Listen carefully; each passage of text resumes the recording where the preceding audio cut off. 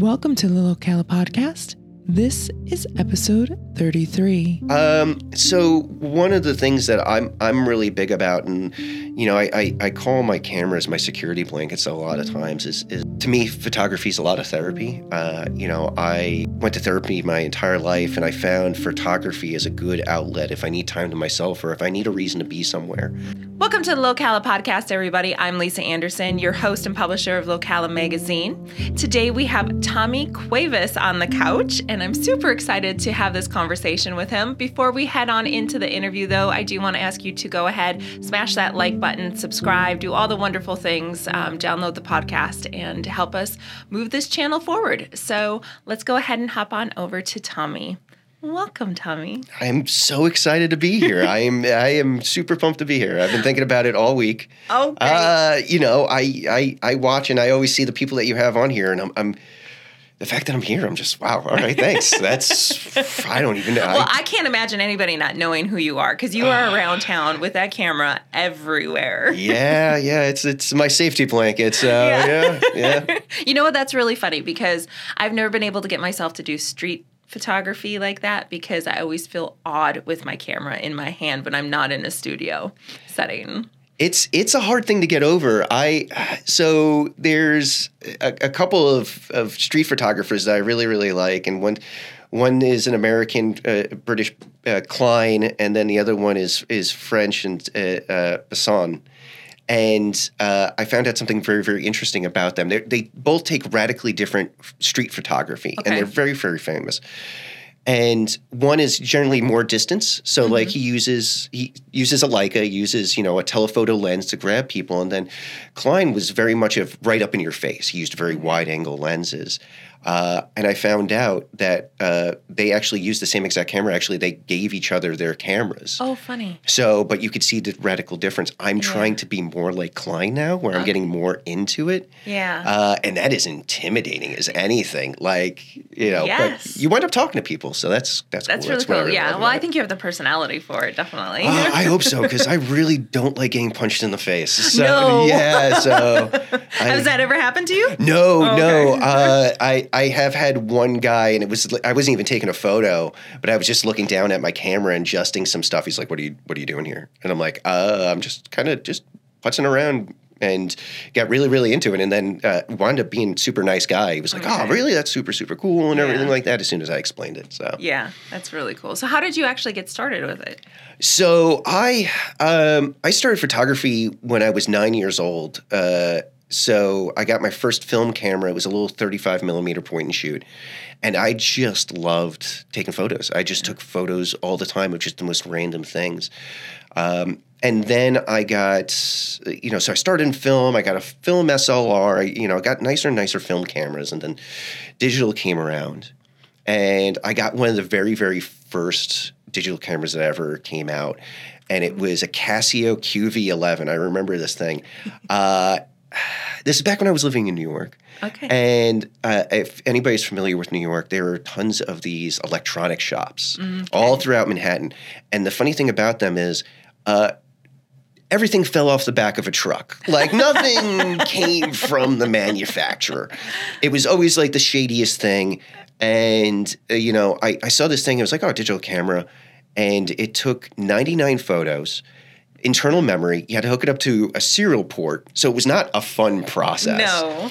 And it had this little swivel camera thing, and it was great. But the other thing is, unless you shot it in complete sunlight, and I mean pure sunlight, it was like shooting film in the early aughts of the 1900s. Yeah. Because if you even slightly moved, if breeze came by, if too much wind flew, the photo was ruined. Yeah. So, but that's where I started with digital, and then I started moving up from there. And my career in photography wound up being event and venues in Ybor. So, yeah, that's a trial by fire when it comes to photography. Okay. And I started just doing bars and clubs and got paid to do that. Wow. And, I would be putzing around Ybor doing photos for, the Ritz and Empire and stuff like that. So, and then, it just became a passion of mine, especially capturing people. Yeah. So that's... Well, let's backtrack a little bit. So you were in New York. Where did you grow up? So I like to say my mom got Long Island in the divorce. My dad got everywhere else. So a lot of it was spent on Long Island in a really...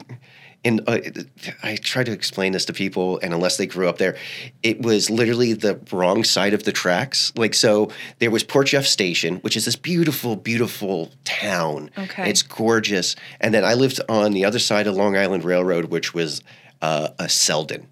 And Selden, to kind of give you an idea, I recently went back a couple of years ago, and I'm driving through, and it looks exactly like it did in 1989. Oh, my goodness. Like, nothing has changed. Nothing. Like, it's the same stores, the same. It's a place locked in time. Yeah.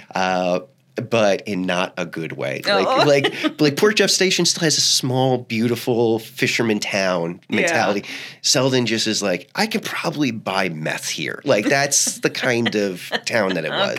Okay. So that's where you grew up mostly. Mostly. Okay. And then whenever my dad was around, like, it was anywhere around Long Island, and it was anywhere in the city, or even for a short time, Brooklyn. Okay. So, yeah. Okay.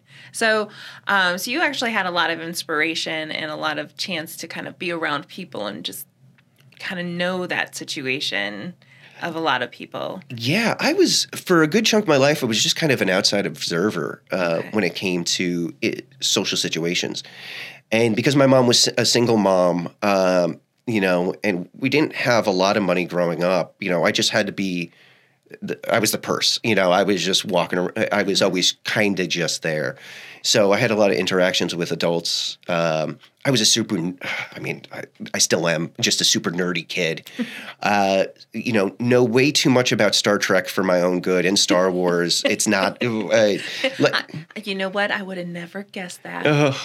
Listen, it's like, I'd be like, what, you guys don't watch the Carl Sagan's The Cosmos instead of like Power Rangers and things like that.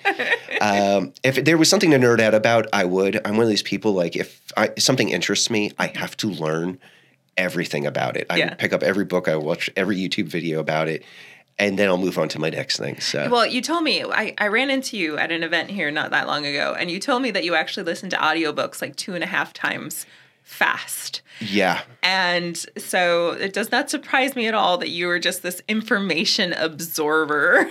And none of it's useful. None of it's like for the benefit of humanity. It's like, I tell people, I've been to 3 CPR classes. If you go down, you're on your own. Yeah. I'll tell you how the impulse engine on the Starship Enterprise will work, but you're going you're down. Done. You're done. None of this is for anybody's benefit. It's just my fascination. Yeah. So. Well, that's really cool. So, how did you make your way down to Florida then? I moved to the Palm Harbor, Tampa Bay area when I was 15 years old with my mom. She just wanted to get out of New York. The area that I was growing up in wasn't the most safe environment, or it wasn't the best environment for me to really grow up in.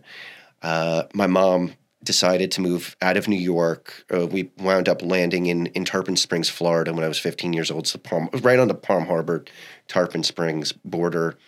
And it was just a huge kind of culture shock for me because we went from, my mom was a real estate agent and became very, very successful at being a real estate agent. So we moved up in the world. And I moved to this very high class, very fancy area called East Lake, and it even sounds bougie as all hell. Yes. All the way from Selden to East Lake. To East Lake. Well, East Lake Landings was. And all of a sudden, it was a huge culture shock for me because, I had this thick Joey Bag of Donuts accent. I had to say water and coffee like 9 times a day to people because they're like, say it again. Yeah. And, I'm around these rich kids, and it was just a complete culture shock for me to be all of a sudden from this divey area, sketchy as anything, to this very, very nice neighborhood. Yeah. And was it a good shock or was it really a hard transition for you? It was a good shock in a lot of ways. It was eye-opening in a lot of ways for me. I all of a sudden saw, like, is going to like first time I went over to a friend's house that lived there, and it was this beautiful, gorgeous house, ridiculous. And all of a sudden, his mom comes in. It's like, can you take out the trash? And that's the first time I ever saw anybody really give a parent attitude. Oh. And like I ducked. Like I was like, oh, you're gonna die. Like, why did you just say that to your mom? Yeah. And she's just like, whatever. And I'm like, why? I would have gotten a flying scissor kick to the teeth. Yeah. And I think that was one of it. But I wound up actually finding my own kind of niche of people. I'm just so fascinated by people, and I'm such an extrovert. I want to know people's stories, and things along those lines. That I hung out with those kids. I hung out with the kids that were on the other side, like the track that I grew up with. I just liked talking and meeting people, so I just went in between the two. Yeah. Okay. So. And then how old were you when you got up to the Ocala area? This was 7 years ago. I moved here 7 years ago to be with my now fiance. I moved up here. We met through work. Sean is the way smarter version of our relationship. She's in application development, and I worked in IT at the time. Okay. And then I moved to IT business consulting, and she had to back up all the BS that I told customers. So like, oh yeah, we could do this. Yeah, that's fine. And then her team would be like, wait, you told them what? Yeah. And they're like, well, now we got to figure out how to make this happen. and that's how I met my fiance. Okay, that's fantastic. Yeah. So was she from this area originally, or did you guys just kind of want a different lifestyle from where you were before? She was living here. She originally grew up in Virginia. Well, was born in Virginia. And she also lived in Sarasota and in Jacksonville for a while. But she met her newly ex-husband here. Mm-hmm. And so I had a dog and a crappy apartment, and she had 2 kids and a nice house. Yes. And I was like, you know what? I'll move up to Ocala, and this is one of the cool things about this town, and I absolutely love it. When I first came here, I think Infinite just opened up. Okay. And we're sitting there, and she's like, "Oh, come up to Ocala," and it was like a Friday. I drove up, and she brought me downtown, and there was the Corkscrew, and there was Infinite. I'm looking around on a Friday. I'm like, why isn't this place slammed? Like, these are cool places. Yeah. And we wound up walking around downtown. It was right at the point where a lot of everything was closed down or boarded up and stuff like that.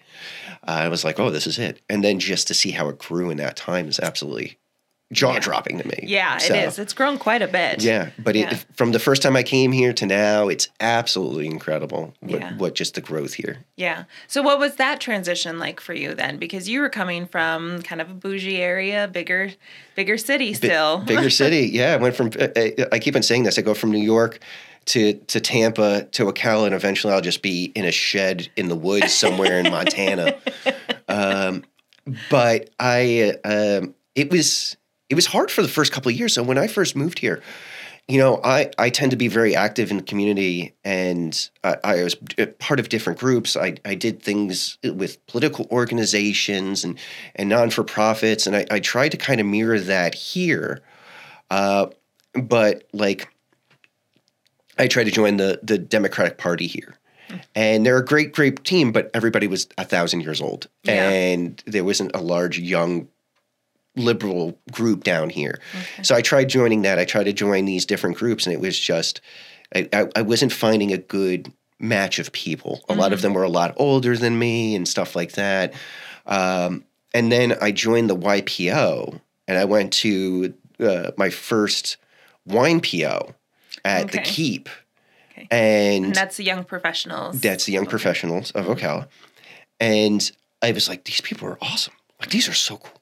And I met Mark and Megan, the owners of the Keep, and instantly, like, I'm like, these people are amazing. Yes. I met Teddy. And I especially when there's moments where I'm like, all right, I have to explain to people what I do. I get a little awkward about it because it is super nerdy stuff, and most people just kind of glaze over and they're like, "So can you fix my router?" Or it's like, "Hey, my phone's doing something weird." Yeah, like, I can't help you with that. But I met Teddy, who's one of my best friends, and I can go into Teddy forever. I don't know why. Somebody asked me, what do I like to do? And I said, black tar heroin, just as a joke, just as a lark to see how this person, something dumb that I said to him. And all I see is Teddy pop his head out and go, BTH. And I was like, I instantly was like, this is now going to be my friend. Like the fact that I made this dumb joke that maybe 1% of people get. I was going to say, I probably don't get the joke, but maybe the 1% out there will. Yeah. I cracked that joke and he's just BTH. And I was like, all right, man, we're going to be cool together. Like I instantly liked him. And plus he was a white young professional. Everybody's dressed up. He's in a tank top covered in tattoos with his beard. And I think he pulled out a chicken McNugget out of his pocket later on that night. So, yeah. And that's kind of how you started finding your people, huh? Well, I think Teddy, it's one of these things, like, to me, it was almost kismet. Like, Teddy is so talented, and I love meeting people that have talent and use it, whether they make money at it or not, whether or not it's, he was just this talented guy that was already starting to really kind of grow in the art scene here. And I love art. Art is one of my huge passions, and mostly because, and this is one of the reasons I got into photography, I can't paint or draw. Yeah. I am so bad at it. I tried for so long. I'm envious of people that can. Me too. And Teddy would just come up with stuff in his head and be like, I just drew this weekend. I'd be like, this is a mat. Are you kidding me, man? It's like, yeah, I don't know. I had nothing else going on. It was 1:00 in the morning. I just painted this huge canvas of awesomeness, and it's beautiful. And I'm like, this is ridiculous, dude. And I met pretty much all my friends through Mark and Megan, Teddy, and through the YPO. So I'm extremely thankful to them. Yeah, so because I was going crazy, just hanging out at home. Yes. So now you're out, and we see you everywhere. I mean, in fact, today you even brought cameras on your person. I always have a camera on me. Yeah. I have 3 today. Yeah. I have 2 film cameras, and I have a digital camera. Okay. So, yeah. Okay. Do you process your own film? I do. I started getting back into that recently.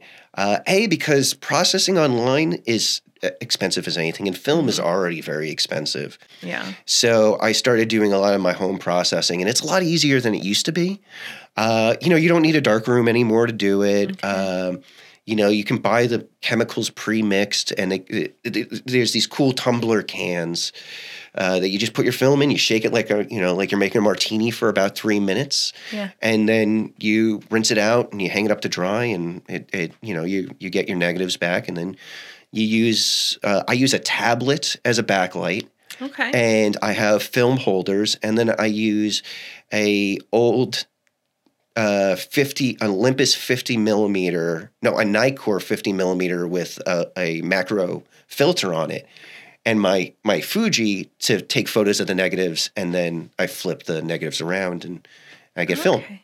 So that's how I get my pictures out. Oh, that's really cool. Yeah. That's an interesting process. Definitely. Yeah, I tried every other process, and they're a nightmare. I tried using a scanner, and it for the amount of information you got to grab, you have to put out a high DPI, and you're just sitting there, and I'm like, all right. And then I start doing the film one using my digital camera, and just click, click, click, click, and then you put it in Lightroom, and you do some, moving some sliders, and you're done. And you're done. That's really cool. That's really cool. Yeah. I completely understand what you're saying about the drawing and the appreciation of art and everything like that. I went back to school for graphic design, and I'm very much a layouts person, hence why I wound up in the magazine industry. Yeah, no, fair enough. But we had to draw in class. Like, we had to present thumbnails of what our projects were going to be, and mine were the most horrific, unreadable stick figures you ever saw.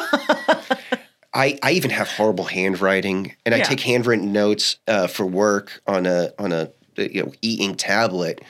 And it's scary when somebody goes like, "Hey, can I check your notes in the meeting?" Yeah. I'm like, "Oh, I gotta type that out first, because you're gonna look at it and you're gonna be like, either you're an alien or you wrote this during your earthquake. Like, you have to decipher it." So, I'm afraid archaeologists will find it in like 1,000 years and think I created a whole new language. So they could have. Yeah, you could have. Yeah. You never know. What do you enjoy most about taking photography and doing street photography in particular? It's interesting to see what people are like in unfiltered moments. I don't do portraits. There are amazing portrait photographers, and one of them is in the room with us right now. He's shaking his head. He's the guy in the dark corner, but and it's a fight, I feel like, between Mark and Josh, where it is. Both of them are absolutely incredible, and people are like, "Hey, can you do my portrait?" I'm like, "Nope, I cannot. You will not like it. I do not know how to pose people." Well, you did have a portrait in our magazine. I did. Yeah.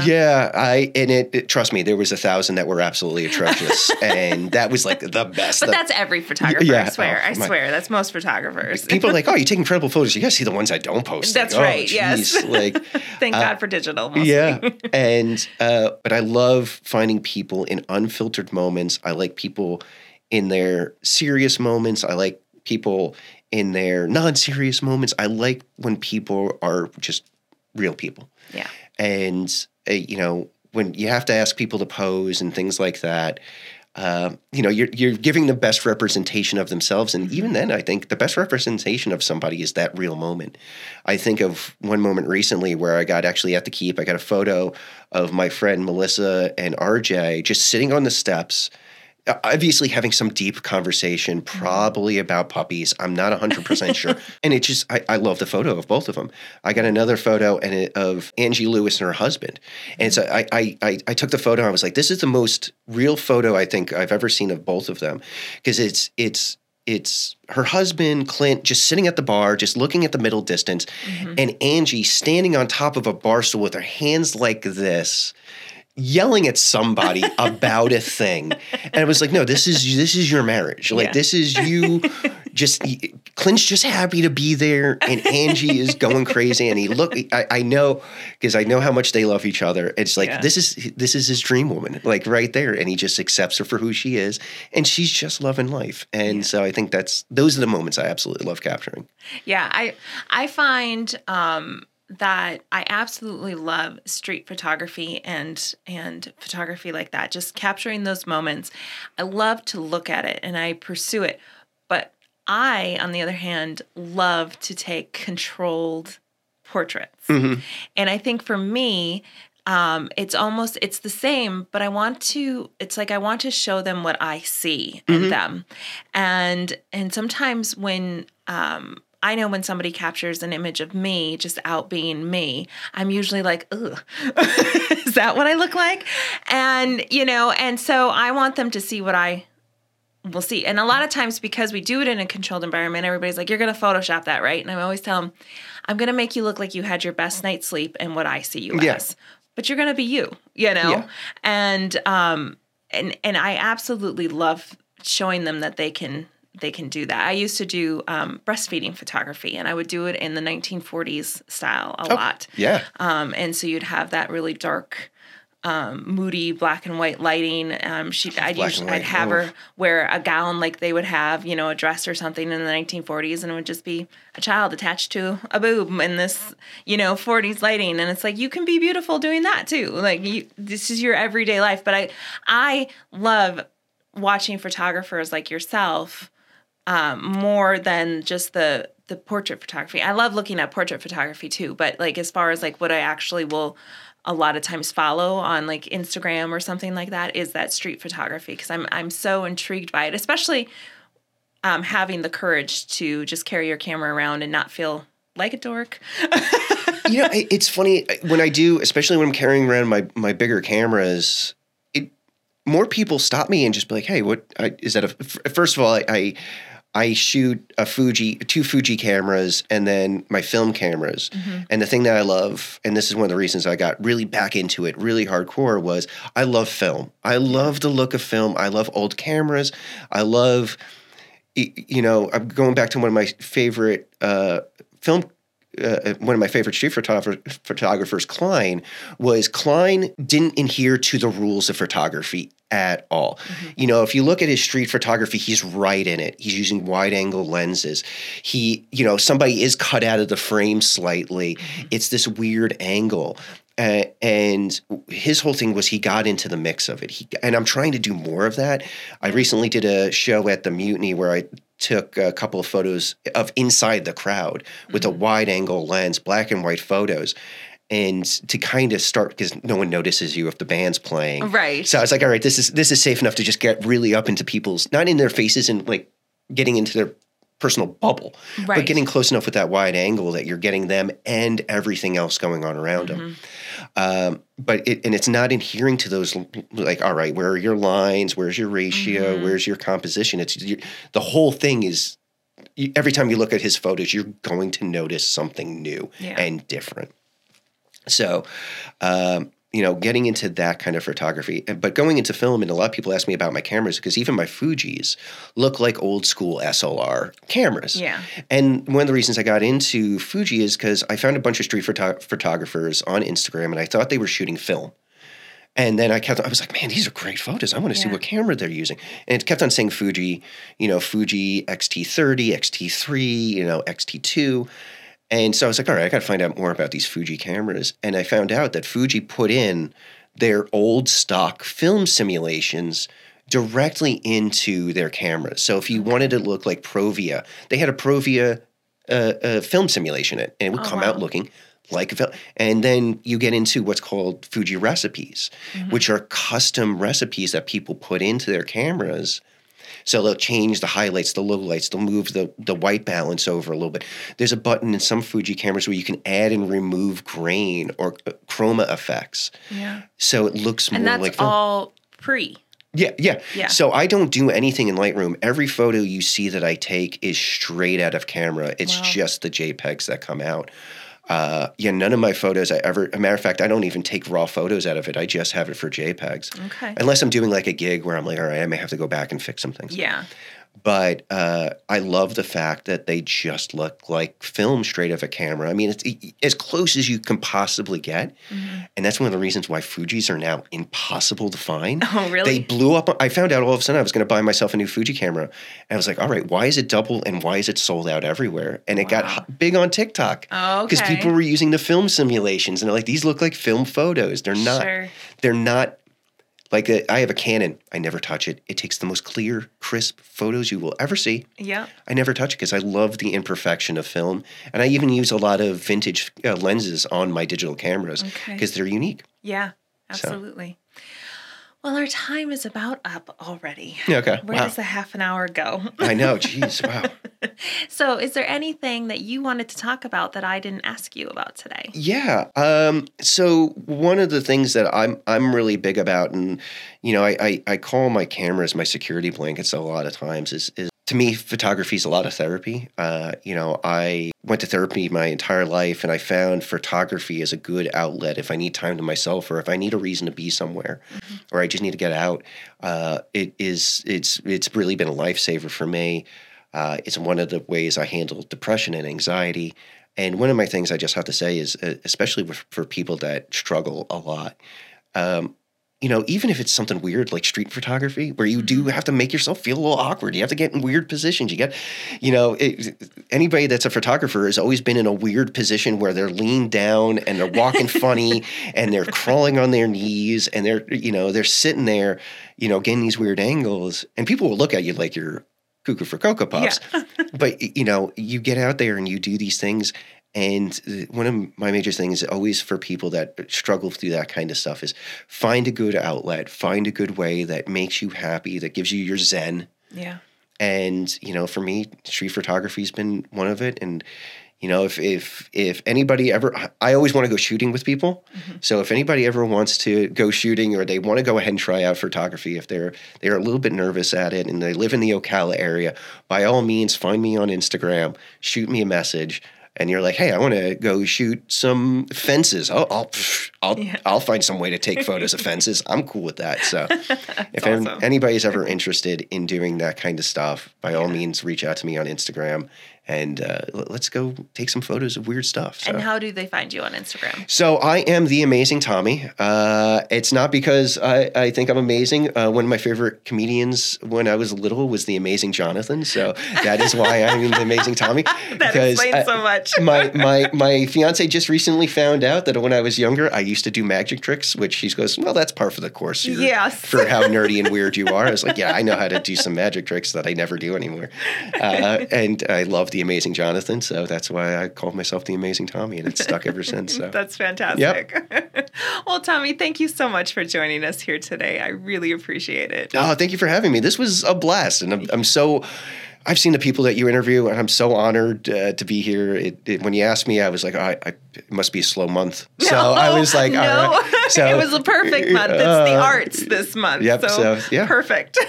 Oh, and yeah, if anybody ever sees me out and they want to ask, by all means, I may talk your ear off about it, but anything you want to know, if you want me to take a photo of you and you're out, please make it as goofy and as much of you as possible, but I don't, by all means, stop me and say, hey, I want a photo from you. Yeah. So, yeah. Fantastic. Well, great. Well, thank you again, Tommy. I appreciate it. No, thank you.